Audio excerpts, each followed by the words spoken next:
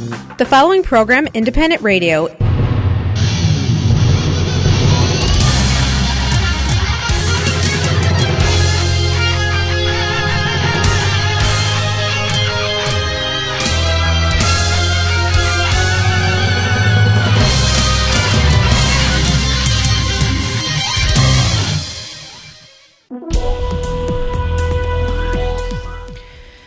Доброго ранку! Вітаємо всіх, хто слухає Незалежне Радіо.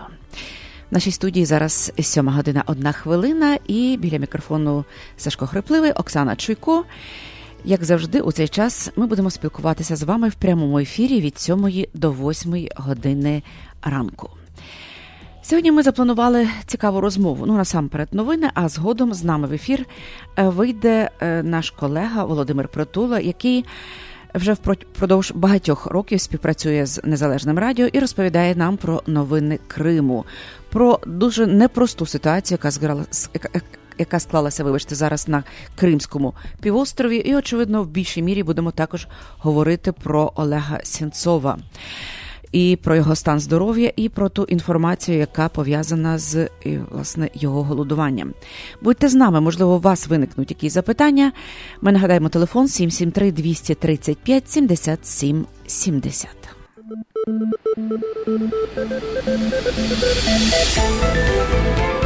Новини на Незалежному радіо.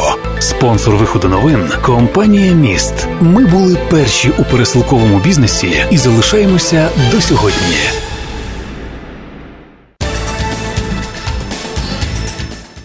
Ситуація в зоні операції Об'єднаних сил. Минулої доби бойовики 26 разів порушували режим припинення вогню.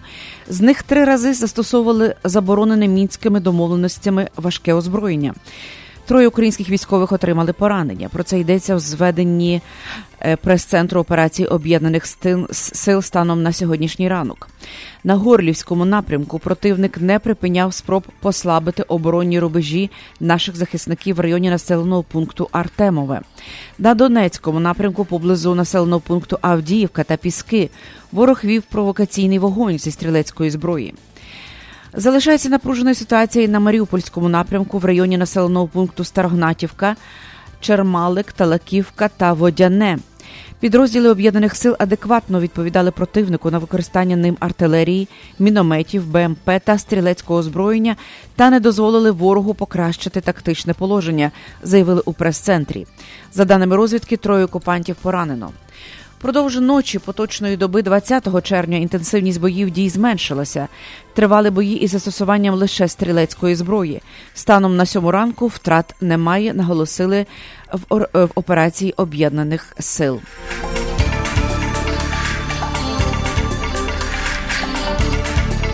В Організації Об'єднаних Націй підрахували цивільні жертви на Донбасі і порушення прав людини. З 16 лютого до 15 травня моніторингова місія ООН зафіксувала 81 жертву збройного конфлікту в Україні серед цивільного населення. Із них 19 загинули і 62 зазнали поранень. Про це йдеться в доповіді Управління Верховного комісара ООН з прав людини. За весь період конфлікту, за даними ООН, загинуло щонайменше 2725 цивільних осіб. Головною причиною жертв серед цивільного населення були обстріли та вогонь зі стрілецької зброї, а також прямий та непрямий вогонь із зброї вибухової дії. В ООН підкреслюють, що 33 жертви могли бути спричинені діями української влади. Хоча більше жертв серед цивільного населення були побічним результатом обстрілів, ці втрати залишаються серйозною проблемою, йдеться у звіті. Крім того, моніторингова місія ООН задокументувала 201 випадок порушень прав людини на території України в цей період з 16 лютого по 15 травня. На думку ООН, уряд України несе відповідальність за 61% порушень угрупування ЛНР та ДНР, за 61% порушень. Угрупування ЛНР та ДНР несе відповідальність за 17%, а Росія за 22% порушень, що сталися в анексованому Криму. Власне, мова йде про Крим. За цей час місія зафіксувала зростання серйозних порушень прав людини, таких як катування та свавільне отримання під вартою, також збільшення посягань на свободу думки, вільного вираження поглядів, свободу засобів масової інформації та мирних зібрань.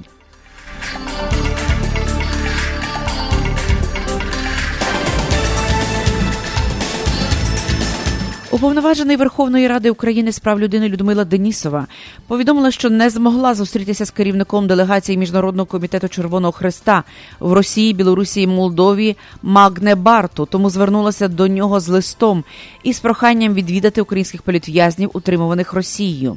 Його помічник повідомила, що в нього, цитую, дуже щільний графік, і він не може зустрітися. На запитання, може тоді завтра, відповіли, що немає жодного віконця. Тому я направила до них офіційний лист з проханням відвідати Олега Сенцова, Олександра Кольченка, Володимира Балуха, Станіслава Клиха та Олександра Шумкова, написала Денисова на своїй сторінці Фейсбук. Український омбудсмен додала, що попросила перевірити стан їхнього здоров'я, а також сприяти організації моїх візитів до згаданих громадян України. Ще 18 червня в Москві відбулася зустріч омбудсменів України і Росії, Денисової і Москалькової. По її завершенню Тетяна Москалькова розповіла журналістам, що домовилася з Денисовою про взаємне відвідування режисера Олега Сенцова в російській колонії та журналіста Кирила Вишинського в Херсоні. Також про початок створення дорожньої карти відвідування громадян, які перебувають у місцях позбавлення волі Росії і України. Попри це, Денисова не змогла відвідати в Росії жодного українського в'язня, звільнення якого вимагає Київ.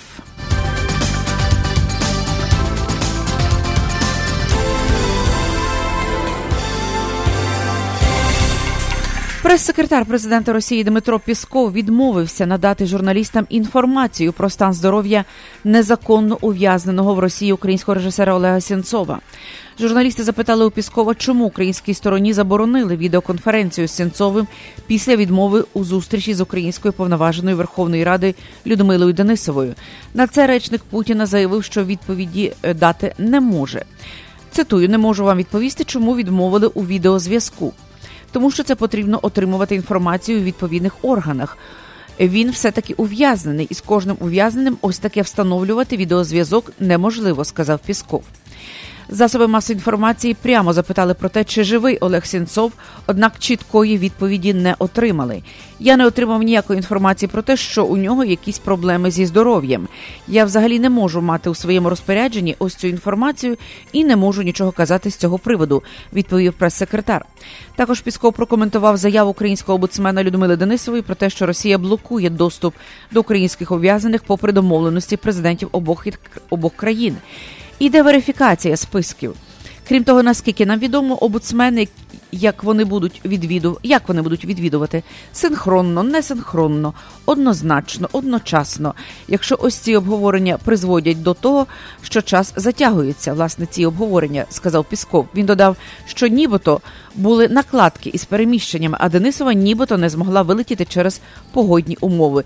Цей процес досить нелегкий, але робота по ньому ведеться, сказав Пісков. Нагадаємо, що 25 серпня 2016 року українського режисера Сенцова засудили до 20 років ув'язнення в колонії суворого режиму.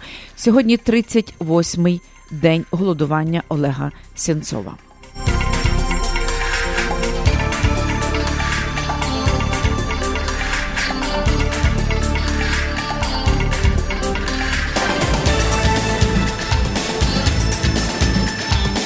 Зараз 7:09. Ми переходимо на рекламу. Після реклами продовжимо новини на Незалежному радіо. Завантажуйте та користуйтесь новою мобільною аплікацією Mobile Connect від «Самопомочі». Відтепер перевірка балансу, платежі, переказ коштів між рахунками та багато інших операцій можна зробити з вашого мобільного телефону. Крокуйте в ногу з часом. Завантажуйте нову мобільну аплікацію Mobile Connect, шукайте на Google Play та App Store. Ваші ощадності в «Самопомочі» застраховані Федеральною агенцією NCUA до суми $250 тисяч. Каса «Самопоміч» – це ваша українська фінансова установа.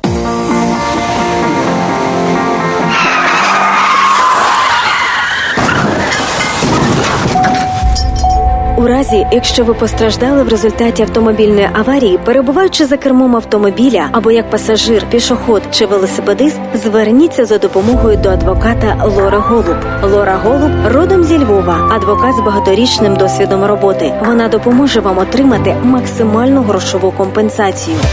Телефонуйте в офіс адвоката Лори Голуб відразу з місця аварії 847-808-9500. При серйозних травмах можливе відвідання клієнта клієнта вдома та в лікарні. Ваш статус перебування в країні не має значення. Крім того, в офісі адвоката Лори Голуб займаються справами DUI та кримінальним правом. Телефонуйте на цілодобовий номер 847-808-9500. В офісі розмовляють українською. Адвокат Лора Голуб – ваш надійний захист. 847-808-9500. Компанія Advanced Window оголошує фінальний розпродаж на вікна серії 5200 і 6200. Отримайте додаткову знижку $10 на кожне вікно білого кольору від вже існуючої знижки в 10%. Ціни на вікна інших кольорів та на вікна, виготовлені з дерева, доступні з рібейт 50%. Advanced Window гарантує якість усієї продукції. Не зволікайте, відвідайте наш магазин або телефонуйте за детальною консультацією 773 379 3500. Найтепліші вікна в місті Advanced Window.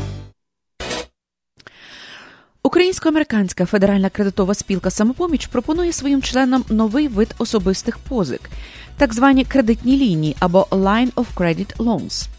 Позика ухвалюється на 5-річний термін на суму 5 тисяч на одного члена або 10 тисяч на співвласників рахунку. Члени можуть вибирати кошти позики в міру необхідності або всю суму відразу.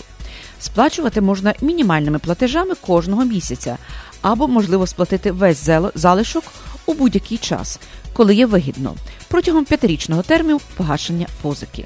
Існують певні обмеження і вимоги стосовно позик кредитних ліній. Згадайте цю рекламу і отримайте $50 знижку на ваші closing cost витрати. Повне розкриття інформації та федеральних вимог доступне на веб-сторінці www.selfreliance.com. З давніх давен стиглі, налиті соком яблука були одним з символів урожаю, достатку та добробуту в родині. З цієї традиції бере свою назву ресторан «Червоне яблучко». «Червоне яблучко» – це сімейний бізнес, ресторан, який вже понад 20 років пригощає своїми смачними стравами, виготовленими за домашніми рецептами української, польської та російської кухні. Тільки свіжі страви щодня – одне з гасел ресторану «Червоне яблучко». Завітайте, спробуйте і переконайтесь у цьому самі. Тут можна провести приватну вечірку або замовити святкове меню з доставкою до вас додому. Замовлення за телефоном 773-588-5781. «Червоне яблучко» знаходиться за адресами 3121 North Milwaukee Avenue та 6474 North Milwaukee Avenue в Чикаго. Andy's Interior Remodeling набирає на роботу досвідчених субконтракторів на внутрішні роботи. Робимо капітальний і поточний ремонт ванн, кухонь і бейсментів. Дуже вигідні умови співпраці. Всі об'єкти знаходяться на Northwest Suburbs. Постійна і стабільна робота. Вимоги – наявність своєї фірми і Workers Compensation.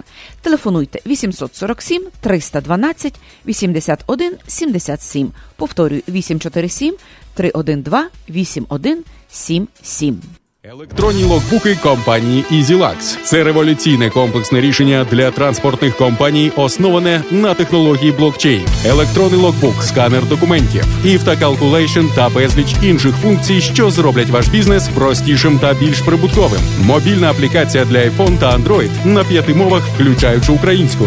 Без контракту. Лише $29.99 в місяць, що включає вартість обладнання. Детальна інформація на сайті easylux.com. Телефон 1-800-670-7807. 1-800-670-7807. В будівельну компанію MG Brass Construction на постійну роботу потрібні досвідчені столяри, помічники, повна ставка. Фірма знаходиться в Elk Grove Village. Оплачуємо відпустку, даємо страхівку на здоров'я. Вимоги – водійське посвідчення і легальний статус. Хто зацікавлений, телефонуйте 630-559-70-69. Повторюю, 630-559-7069. Зроби водійські права CDL тільки за $2199 в Alpha Truck Driving School. Тут професійні досвідчені інструктори. Допомагають в здачі екзамену. Можливість payment plan. час навчання, денні або вечірні зміни, будні або вихідні дні. В нас найдешевше в Іллінойс і з нами здають всі. Телефонуйте 630 628 11 11. Повторюю, 630 628 1111. Класи проходять за адресою 1250 West Lake Street, Едісон, 60101. Щодня до столу Уоллес Маркет. Увага! Спеціальні ціни протягом тижня в мережі магазинів Уоллес. Свіжі польські сосиски – $1.99 за паунд. Куряча грудинка – $1.89 за паунд. Баклажани – 69 центів за паунд. Виноград – 99 центів за паунд. Абрикоси – $1.99 за паунд. Ці та багато інших м'ясних делікатесів, овочів, фруктів та випічки в магазині Уоллес Маркет за адресою 1731 West Golf Road, Маунт Праспет. Також лише цього та наступного тижня Уоллес Маркет дає дискаунт кожному покупцеві 10%. А щосереди усім пенсіонерам знижка 20%. Все, що вам потрібно, сказати касиру, що ви почули про цю акцію в ефірі Незалежного радіо. Щодня до столу Уоллес Маркет. Уоллес Маркет. Ексклюзивна пропозиція по доставці посилок в Україну від лідера ринку компанії Atlantic Express. Швидка, надійна та найдешевша кур'єрська доставка посилок в Україну авіа та морем. Відправляємо в Україну посилки та вантажі з Чикаго щотижня. Максимальна вага посилки – 110 паундів. Безкоштовно забираємо посилки з вашого дому в Чикаго та передмістях. Кожна посилка безкоштовно застрахована на $100. Найнижчі ціни та найкращий сервіс по доставці посилок в Україну. Atlantic Express. Лідер на ринку доставки посилок та комерційних вантажів в країни Європи. Телефон для довідок 708 907 30 39. В ефірі Незалежне радіо. Слухайте нас щоранку на хвилі 750 AM в штаті Ілліной. Онлайн на нашій сторінці Facebook та на сайті uaradio.com. Відтепер Незалежне радіо також можна слухати із звичайного телефону в будь-якій точці Сполучених Штатів. Наберіть 773-299-78-78. Слухайте запис останнього ефіру в зручний для вас час. Українське Незалежне радіо. Бо я.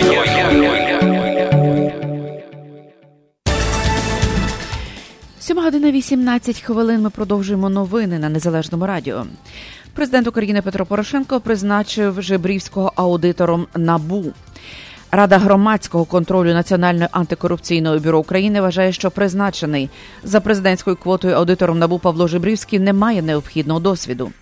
Закон України про Національне антикорупційне бюро України передбачає, що аудитор повинен мати значний досвід роботи в органах досудового розслідування, прокуратури, судах, за кордоном чи міжнародних організаціях. Втім, біографія Жебрівського не містить інформації про подібний міжнародний досвід, йдеться в заяві, поширеній 20 червня. Члени цієї ради також висловлюють сумніви в неупередженості Павла Жебрівського. Адже ще тиждень тому він, працюючи на посаді голови Донецької обласної військово-цивільної адміністрації, був особою підслідною НАБУ. Організація Transparency International Україна також 20 червня заявила, що призначений аудитором НАБУ Павло Жебрівський підриває довіру до майбутніх результатів аудиту. 19 червня президент України Петро Порошенко за своєю квотою призначив Жебрівського аудитором бюро. За кілька днів до цього Жебрівський подав прохання про відставку з посади голови Донецької обласної військово-цивільної адміністрації, яку він очолював 3 роки. Жебрівський заявив, що буде здійснювати оцінку діяльності відомства неопереджено, справедливо, безвідносно до політичних подобань та підтекстів. Ось, власне, така ситуація склалася із призначенням нового аудитора НАБУ.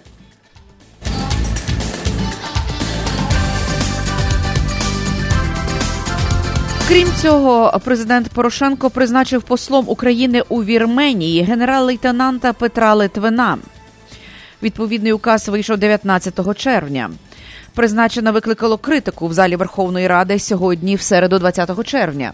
Хочу звернутися до всіх, хто у 2014 році пройшов жорсткі бої на Донбасі. Хочу нагадати про так звану в лапках героїчну сімейку, представник якої сидить тут в залі, колишній спікер Володимир Литвин, і освячував Харківські угоди. Другий представник – колишній голова Державної прикордонної служби Микола Литвин. Десятиліттями так званий в лапках героїчно будував кордони між Україною і Росією. Третій посол України у Вірменії Петро Литвин, який покинув своїх солдат у секторі Ді на Донбасі. Тепер він представляє державу послом, сказав народний депутат з Народного фронту Юрій Береза. Ганьба, вигукнули у залі. Хочу звернутися до президента. Подивіться в очі загиблим матерям тих, хто не повернувся з цієї війни. Призначення Литвина – це підтвердження тої тези, що в цьому залі є корупція. На жаль, дуже багато платиться з держави-агресора, аби такі, як Литвин, продовжували впливати на державну політику країни. Хочу звернутися до Клімкіна. Друзі, ви перейшли межу. Не знаю, чим це закінчиться, але послом така людина не має права бути. Ганьба, продовжив Береза. Після цього пролунали оплески.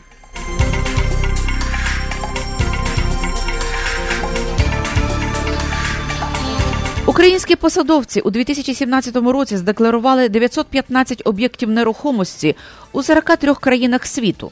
Але найбільше майна вони мають в Росії, Білорусі, Польщі та Молдові. Про це йдеться в проєкті під назвою «Декларації». Власне, тут іде детальне вивчення того, власне, на яку суму і яку площу, власне, займають ці об'єкти нерухомості у 43 країнах світу, які задекларували українські посадовці у 2017 році. За даними видання, власне, дуже популярним видом нерухомості виявилося, крім квартир, житлові та садові будинки, їх 154 штуки. Беззаперечним лідером серед іноземних дачників є депутат Юлія Льовочкіна. На офшорній компанії, якої записані 2 будинки на Лазурному узбережжі у Франції, площею у більше як 1000 квадратних метрів. Повідомляється, що з незначним відставанням від будинків лідирують і земельні ділянки, їх 141 одиниця. Ось, власне, таке проходило дослідження. Замикають топ-5 цих нерухомостей Сполучені Штати Америки, де державні службовці задекларували 54 об'єкти нерухомого майна. Далі йдуть такі курортні країни, як Болгарія і Грузія, одна з найрозвиненіших держав Євросоюзу Німеччина, сонячна Іспанія та Чехія, що славиться своїми доволі демократичними цінами на нерухомість. Отож, українські посадовці задекларували нерухомість у 43 країнах, найбільше цієї нерухомості у Російській Федерації.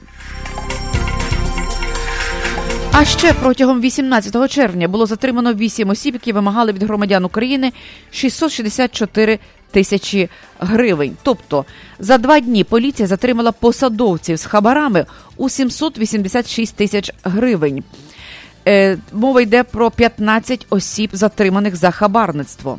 Зазначається, що заходи з протидії корупції проводилися в Києві, Львівській, Харківській, Вінницькій, Чернівецькій, Закарпатській, Одеській, Донецькій та Черкаській областях. Протягом 18 червня було затримано 8 осіб, які вимагали від громадян 664 тисячі гривень. Серед викритих у протиправній діяльності діючий та колишні прокурори, голови районних державних адміністрацій, завідуюча акушерсько-гінекологічним відділенням, фахівець Інституту Національної академії аграрних наук України, працівник патрульної поліції та посередник.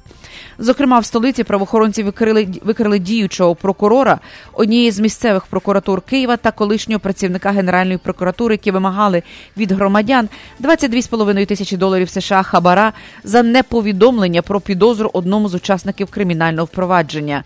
Під час одержання ними $20 тисяч США, частини від умовленої суми, фігурантів було затримано. І ось, власне, така картина сьогодні в Україні з корупцією. За 2 дні поліція затримала посадовців з хабарами у 786 тисяч гривень, серед них прокурори. Власне, ось таке повідомлення.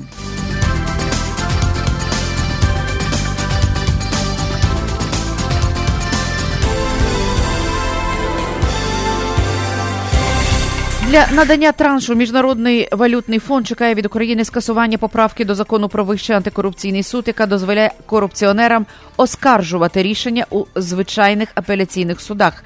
Про це заявила директор-розпорядник Крістін Лагард МВФ після переговорів із президентом Порошенком. Власне, таку вимогу поставило МВФ для того, щоб Україна отримала наступний транш. Для парламенту зараз важливо швидко ухвалити додатковий законопроект, поданий президентом для офіційного запуску суду.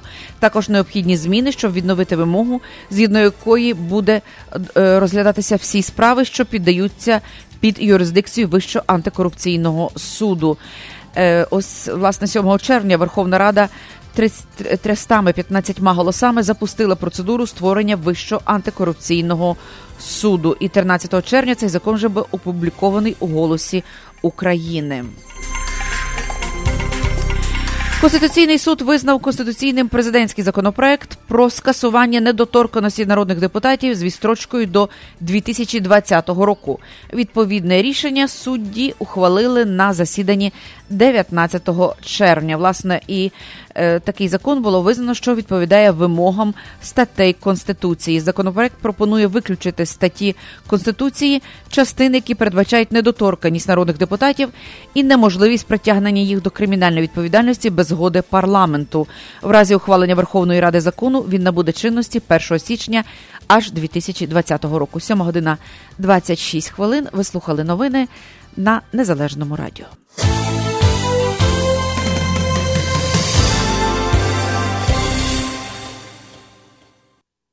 Погода на Незалежному радіо. А сьогодні синоптики обіцяють хмарну з проясненням погоду і ймовірність опадів приблизно 20% сьогодні. Зараз вологість повітря 92%, вітер 6 миль на годину.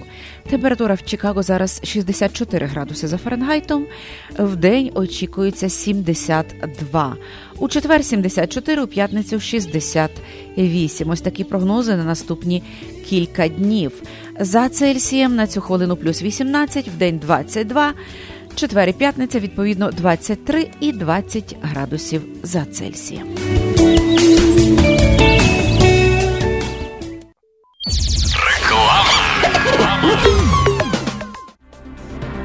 Корпорація «Міст», лідер у сфері доставки посилок, пропонує суперакцію. Вишліть 9 посилок через агентів корпорації «Міст» і отримайте відправку 10-ї посилки безкоштовно. Тільки від агентів корпорації «Міст». Міст Карпати в Чикаго, 2235 Вест Чикаго Евеню. Міст в Ломбард, 820 Рідж Роуд, Юніт Джей. Міст Палантайн, 761 Саут Бентон Стріт. Інформація на сайті www.mist.net та за безкоштовним телефоном 1-800-361-73-45. Відправляйте більше, платіть менше. В будівельну компанію «Проінстал» потрібні на роботу спеціалісти та помічники на внутрішні роботи. Робимо повний ремоделинг кухонь та ванн. Повна ставка. Оплачуємо до $30 за годину в залежності від досвіду. Стабільна робота цілий рік. Телефонуйте 312 256 54 48. Повторюю, 312 256 54 48. Увага, увага! Ірина Федишин в Чикаго. Уже офіс імені Катерини Зарицької запрошує на благодійний концерт, який відбудеться 21 липня о 7 годині вечора в культурному осередку. Квитки у всіх відділеннях кредитівки «Самопоміч», онлайн, а також в салоні Оксана на Чикаго Евеню. Не зволікайте й усім передайте. Кількість місць обмежена. Якщо ви плануєте відсвяткувати день народження, хрестини, весілля чи іншу важливу подію, або просто смачно повечеряти традиційними українськими стравами і гарно провести час, вас запрошує український ресторан і бенкетний зал у Великому Чикаго «Гетьман». Адреса ресторану 195 Ремінгтон Бульвар, Болінбрук. Детальна інформація та бронювання за телефоном 847 387 93 26. Український ресторан «Гетьман» смачно, вишукано, по-українськи. You know who you are. You're Ukrainian. And it's time for you to visit your ancestral homeland. Everyone who considers themselves Ukrainian should make at least one trip in their lifetime to return to their homeland and walk in the footsteps of their ancestors. It's time to go home, to a place you've never been. It's time to visit the homeland. Visit Ukraine at cobblestonefreeway.ca.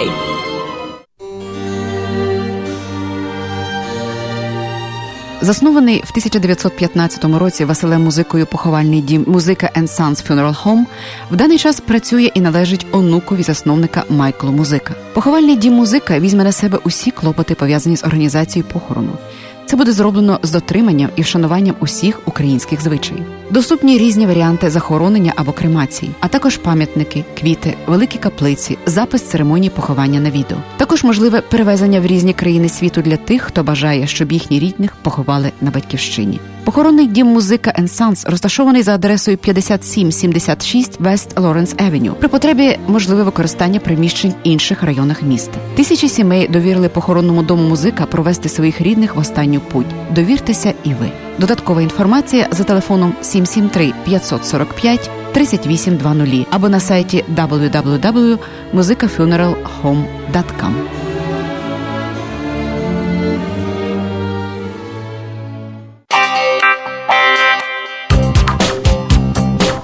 Скільки людей?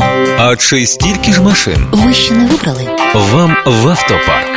Автопарк. Сімейний бізнес, якому довіряють. Покупка, ремонт, діагностика – все в одних руках. Персональний підхід до кожного клієнта і кожного авто.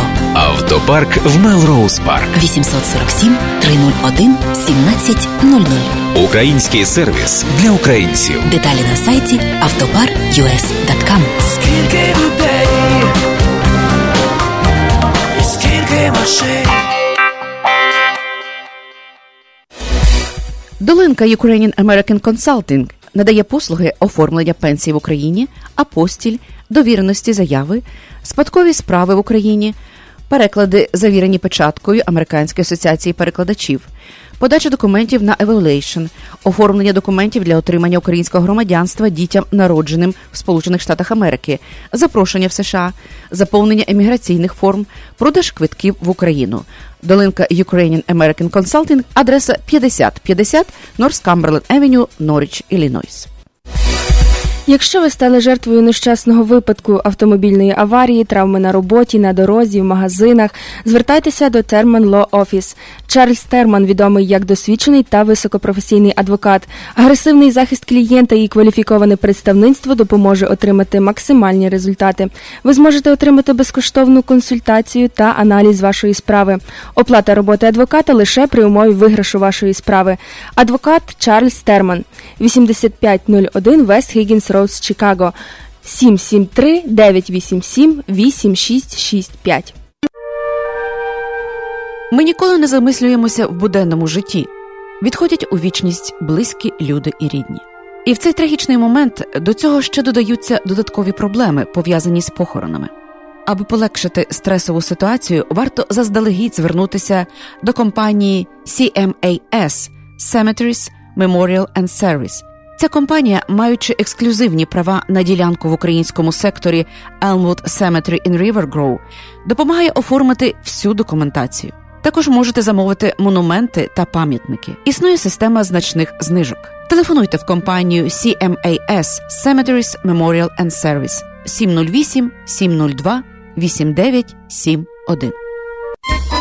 Магазин Eidas European Market and Deli – це завжди великий вибір натуральних продуктів до вашого святкового столу та щоденних покупок. Різноманітні страви домашнього приготування, ковбаси, полядвиця, домашнє сало, чебуреки та домашні пиріжки, ікра, консервація та спиртні напої з України. Все смачно та недорого. Магазин розташований за адресою 8301 West Grand Avenue, що на перехресті вулиць Грент і Камберленд, поблизу передмість Elmwood Park, Melrose Park, River Grove. Eidas European Market and Deli. Всі натуральні продукти поблизу вашого дому.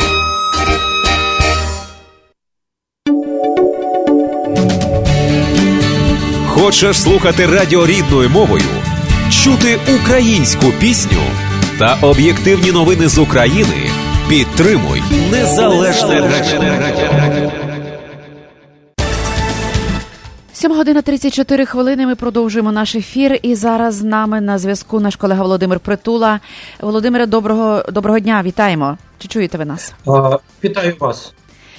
Дякую, що погодилися поспілкуватися з нами. Отож, ми з нетерпінням, власне, чекали вашого виходу в ефір, тому що дуже багато важливої інформації хотілося почути.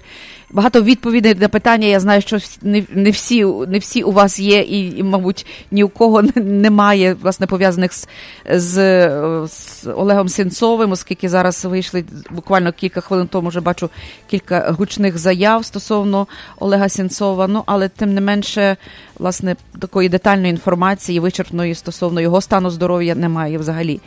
Власне, вам слово, будь ласка. Справді, інформації про стан здоров'я Олега Сенцова немає. На жаль, фактично російська влада зараз його переховує. Саме з цим пов'язують відмову росіян від раніше досягнутих угод про відвідування омбудсменами російським і українським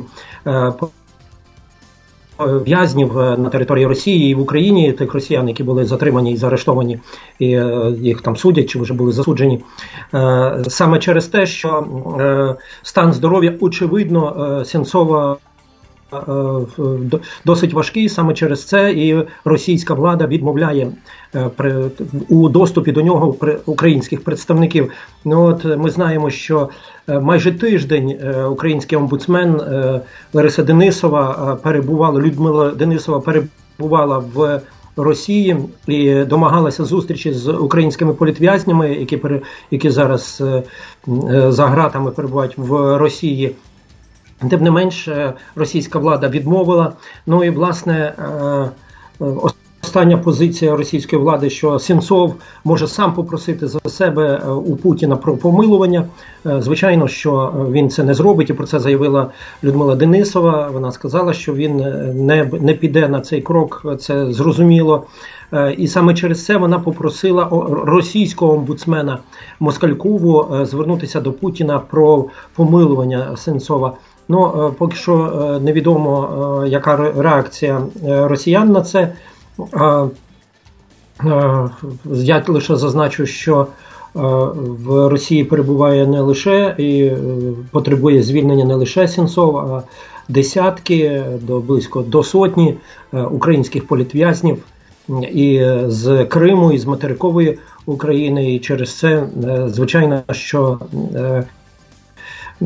і українська влада, і українська громадськість, і світова громадськість вимагають від Путіна, щоб він звільнив цих політв'язнів. Поки що цей міжнародний тиск не дає результату, можливо, він не надто сильний. Всі розраховували, що все-таки Путін піде на такий гуманітарний крок, на крок гуманності і звільнить українських політв'язнів перед чемпіонатом світу. Він затявся, ми бачимо, що жодного так і не звільнено. Хоча українська сторона демонструє такі кроки назустріч, кроки доброї волі. Днями український суд віддав паспорт і дозволив відвідати Крим заарештованим. Спочатку ця людина була заарештована, потім відпущена на підписку про невиїзд. Капітан корабля «Норд», який був затриманий в українських територіальних водах, і він, капітан і екіпаж перебували під слідством. І от зараз суд пішов на безпрецедентне рішення, відпустив капітана, дозволив йому покинути материкову країну і повернутися до Криму. І так само український суд віддав паспорти російським морякам. І це де-факто означає, що вони можуть покинути територію України. Тобто це члени екіпажу, окрім капітана. Багато це розцінює як такий крок доброї волі назустріч російській владі, щоб, очікуючи, що російська влада це оцінить і піде теж на якісь поступки з українськими політв'язнями. Українська сторона готова надати доступ до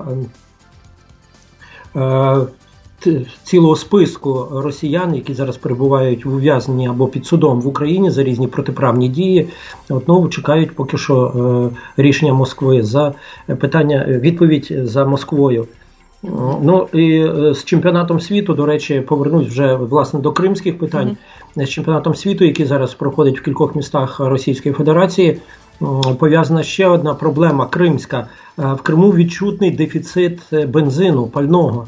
І експерти пов'язують це саме з тим, що в Росії проходить чемпіонат світу, велика міграція населення, велика кількість туристів, і є проблеми, є певний дефіцит бензину. І в Крим, як такий фактично для Росії острів, там ускладнена логістика доставки бензину, і це відчувається, дефіцит досить серйозний, піднялися ціни, черги на заправках, автозаправках, і тому це така серйозна проблема. І ще одна проблема для Криму – це дуже сильна засуха. Цього року погода стоїть дуже посушлива в Криму, як ніколи за останні роки, і кримчани потерпають через відсутність води, через анексію, окупацію, а потім анексію Криму. Припинилося постачання прісної води з Дніпра, фактично припинив існувати Північно-Кримський канал, яким надходила вода з Дніпра до Криму. І це спершу вдарило по сільському господарству. Зараз фактично сільське господарство північного Криму, північно-східного, західного, центрального, степового Криму практично припинило існувати. Дуже вигоріли посіви пшениці, зернових, фактично повністю знищене рисівництво, рис вирощували на півночі Криму, і ці всі господарства припинили своє існування, рис вигорів фактично в перші роки анексії, а цього року навіть його і не сіяли. А все, що посіяли, все, що посадили, зараз воно все вигорає, і урожай очікують дуже низький. Це всі про це пишуть, і місцева преса, можливо, в менших обсягах. Але всі кримчани це відчувають. І от нещодавно надійшло повідомлення про те, що запроваджуються обмеження в постачанні води в будинки кримчан, в містах, в кримських містах. Вода буде постачатися погодинно, буде відключатися на тривалі терміни, саме через те, що майже всі водосховища порожні, вода дуже швидко випаровується, ще тільки початок літа, тільки середина червня, фактично друга половина почалася, а ще липень і серпень. Очевидно, ще і курортний сезон, багато людей приїжджають, очевидно, відпочивати, це досить некомфортно для тих людей. Цього року очікують більше туристів, аніж торік, через відкриття автостради на Кримському мосту, на Керченському мосту. І хоча там зараз не можуть їздити автобуси і вантажівки, але потік автомобілів значно зріс, багато людей приїжджає. Правда, скаржаться представники туристичного бізнесу Криму, що люди приїжджають з Росії, з сусідньої Росії, ненадовго, більше на екскурсію, проїхатися по мосту на 1-2 дні і потім назад повертаються. Багато також кримчан їздять по мосту через міст, через Керченську протоку до Краснодарського краю, щоб там скупитися, бо там дешевше, там більший вибір і якісніші товари. І тому навантаження на міст велике, кількість автомобілів зросла. Сьогодні чи вчора, я не пам'ятаю, було повідомлення про 500 000 автомобілів зафіксовано, що переїхали. Але відчутно, щоб зросла кількість туристів, то люди скаржаться, що не так багато. І нещодавно наші колеги, журналісти з Кримреалії, побували в селище Миколаївка, це приморське селище, неподалік від Сімферополя, це найближче море до Сімферополя. Раніше там дуже любили сімферопольці відпочивати, і їздив переважно контингент такий небагатий, люди не дуже багаті, там такий економ-відпочинок був. Зараз практично немає туристів, і це всіх дивує, як же так? Порожні пляжі, порожні пансіонати, порожні будинки, які здавалися раніше, вулиці порожні, людей немає, навіть сімферопольці не їдуть. Якась така певна депресія. І скаржаться нашим колегам, скаржилися місцеві жителі, дуже сильно скаржилися на погіршення ситуації з туристами. А туристи кормили їх фактично кілька літніх місяців, кормили годували людей цілий рік. Ну і ще одна біда, це вже загальноросійська, яка заторкнула кримчан, це рішення поки що ще не остаточне, але плани російської влади підвищити пенсійний вік для і чоловіків, і жінок. Чоловікам в Росії до 65, жінкам до 63.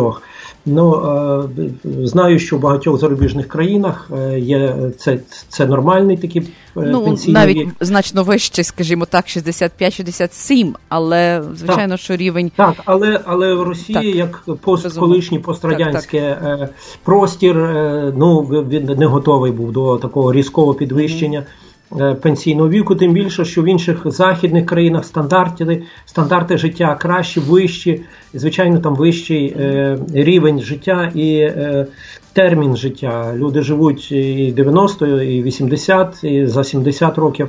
А в Росії середній вік життя значно нижчий.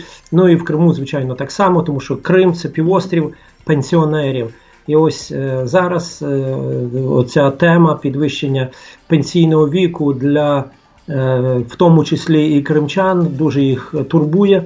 Я знаю, що зараз надходять повідомлення з регіонів, з кримських регіонів, готуються акції протесту, вже заявки подають, звичайно, на мітинги, на пікетування.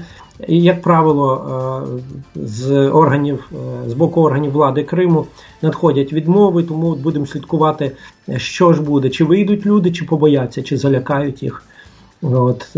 Тому що тут вже мова йде не про ставлення до України чи Росії, не про етнічні якісь моменти, мова йде не про кримських татар і українців, мова йде про всіх. Кримська влада намагалася, і російська влада окупаційна намагалася всіляко залякати кримчан цими репресіями, спершу проти проукраїнських активістів, кримсько-татарського населення, українського, зараз це доходить до всіх. Ну, а якщо вже повернутися до теми репресій, то от вчора суд в Сімферополі виніс вирок 5 кримським татарам, учасникам фігурантам так званої справи 26 лютого 2014 року, як більшість знає, відбувся масовий мітинг кримчан проти планів приєднання Криму до Росії, проти виходу Криму з складу України.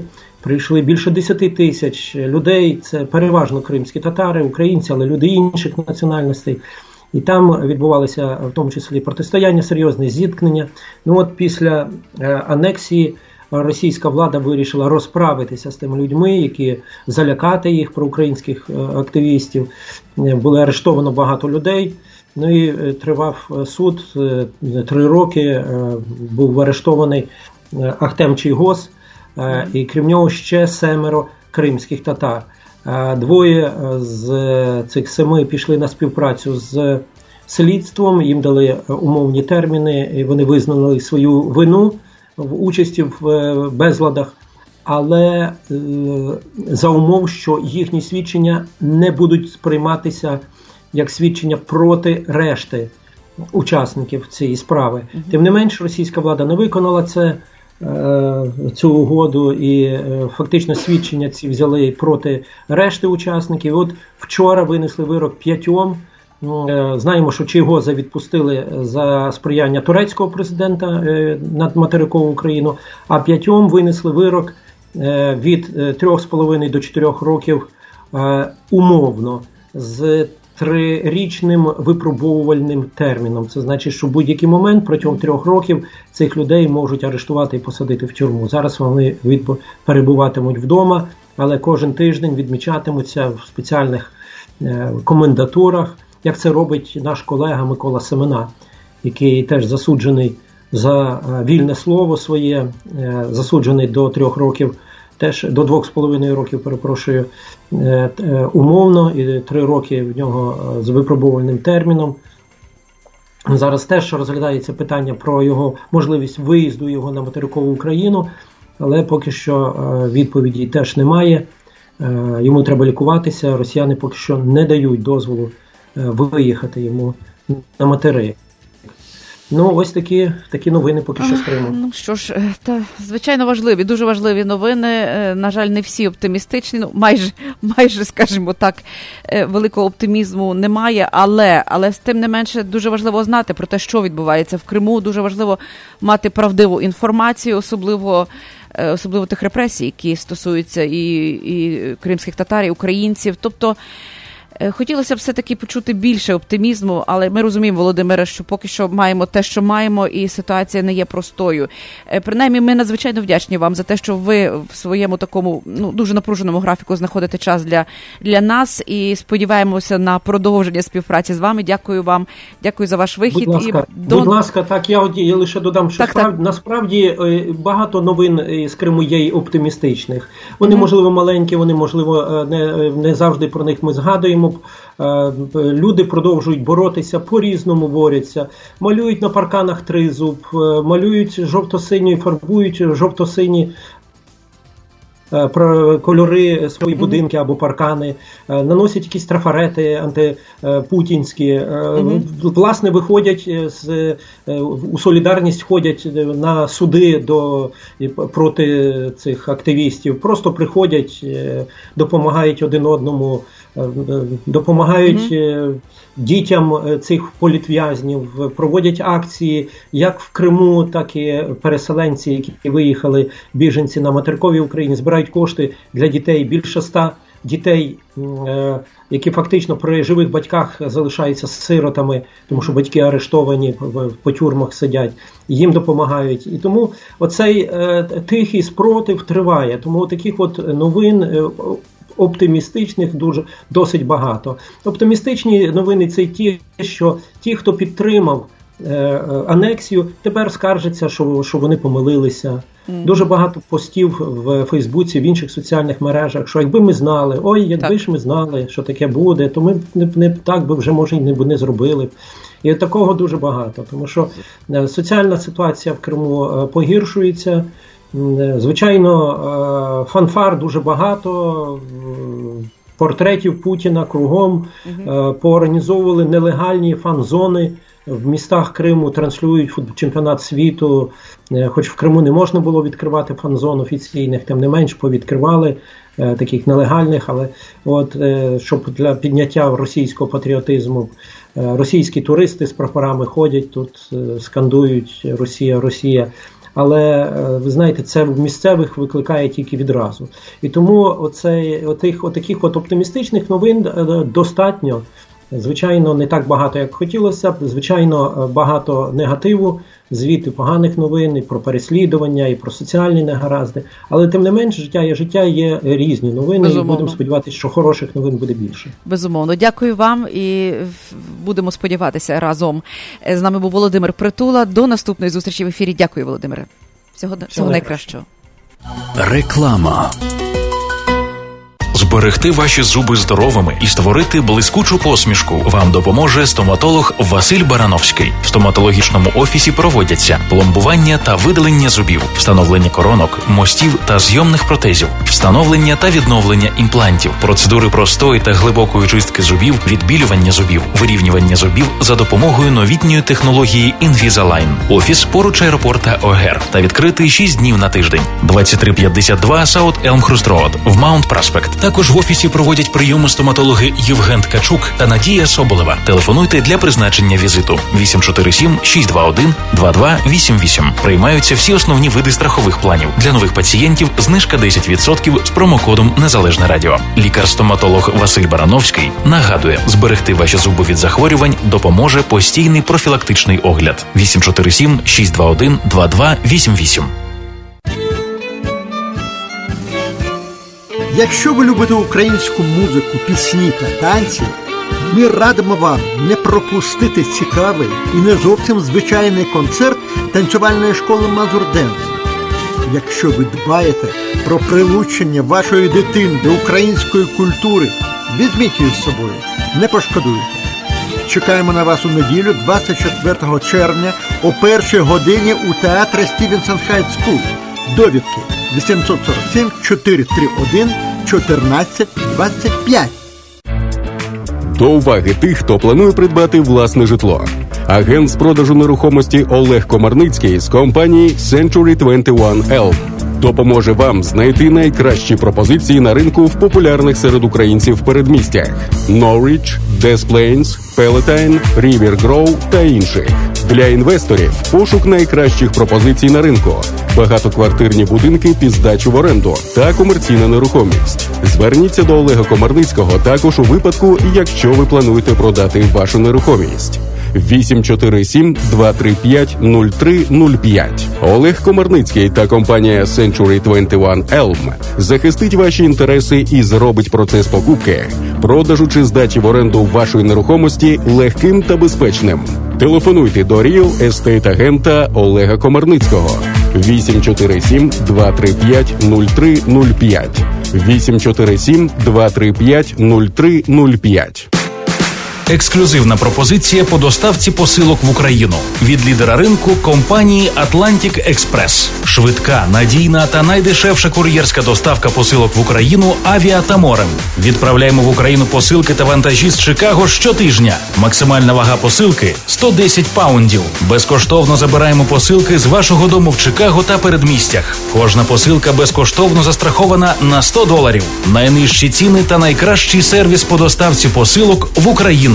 Atlantic Express. Лідер на ринку доставки посилок та комерційних вантажів в країни Європи. Телефон для довідок 708 907 30 39.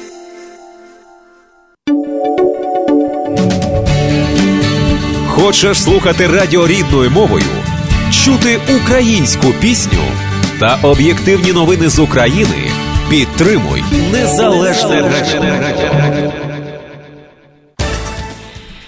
На цьому ми завершуємо наш ефір і хочемо подякувати вам за увагу і, звичайно, побажати вам вдалого дня. І на завершення хочемо запропонувати надзвичайно гарну пісню, яка стосується попередньої теми, про яку ми говорили з Володимиром Притулою. Це питання Криму, це тема Криму. Пісня у виконанні нашого легендарного Козак Систем під назвою «Битим склом». Cossack System, Elvira Sari Khalil, Crimean Tatars, Ukrainians. Remember the sad spring that changed us forever, changed us forever, changed us forever.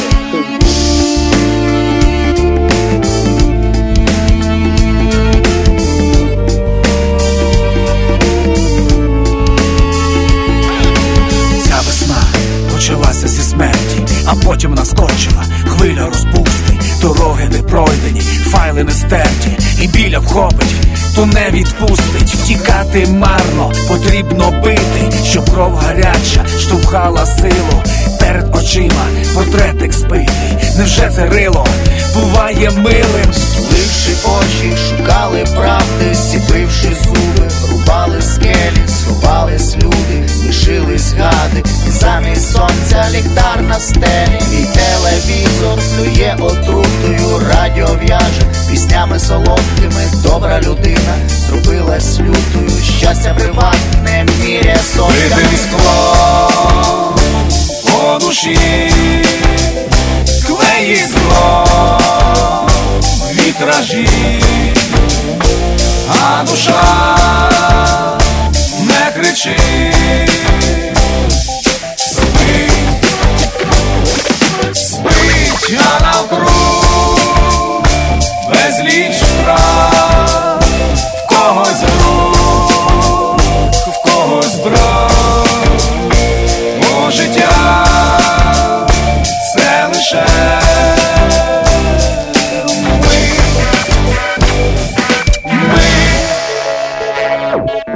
дивом задивлений простір свідомості. Тихо помолимось Богу незнаному. Хтось перекрутить останні відомості, хтось перепише історію заново.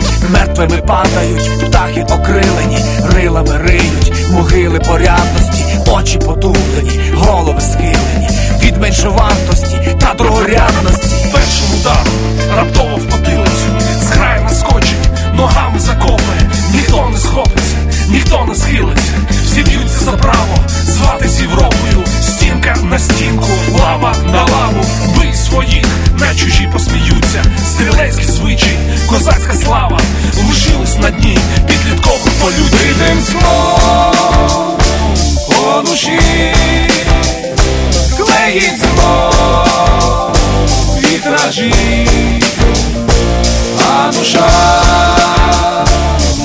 кричи.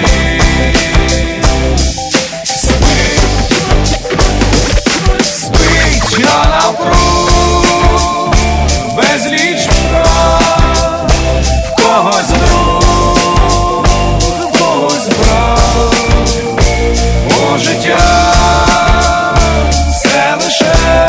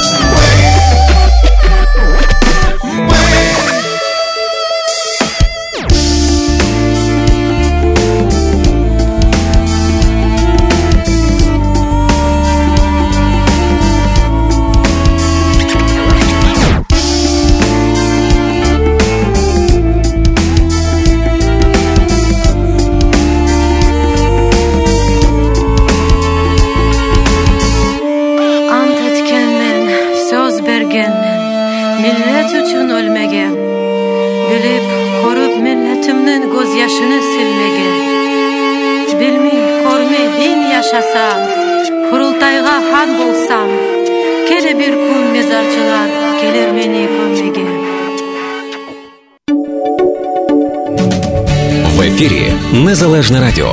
Слухайте нас щоранку на хвилі 750 AM в штаті Ілліной. Онлайн на нашій сторінці Facebook та на сайті uaradio.com. Відтепер Незалежне Радіо також можна слухати із звичайного телефону в будь-якій точці Сполучених Штатів. Наберіть 773-299-78-78. Слухайте запис останнього ефіру в зручний для вас час.